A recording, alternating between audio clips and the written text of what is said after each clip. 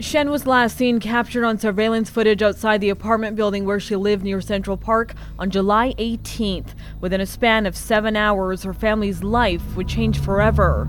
Just after 1 a.m., less than 2 hours after her mother called police to report her missing, they found Shen's body in the brush, wearing the same clothes she was last seen in.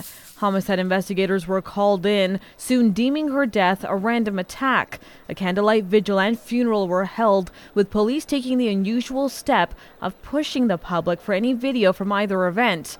At the time, Corporal Megan Foster with the Integrated Homicide Investigation Team was asked if they believed the suspect was there. We're asking for people to provide this information because of the nature of the offense and the attention that it's drawn nationwide. We would be remiss not to ask for it. The community increasingly became restless as people struggled with the idea someone could murder a 13-year-old girl. Today, Burnaby RCMP Superintendent Chuck McDonald understands the frustration but continues to plead for patience. For a lot of people, I know what happened to me is they can see themselves in Marrisa's parents and just the thought of losing a child. Months after the killing, the city agreed on new safety measures. The detachment has increased high visibility patrols in areas of vulnerability, places that are poorly lit, schoolyards, parks, and transit hubs. Over the course of the investigation, at least 90 persons of interest have been identified, but still no arrest. With number 7 in our top 10 of 2017, I'm Sonia Aslam.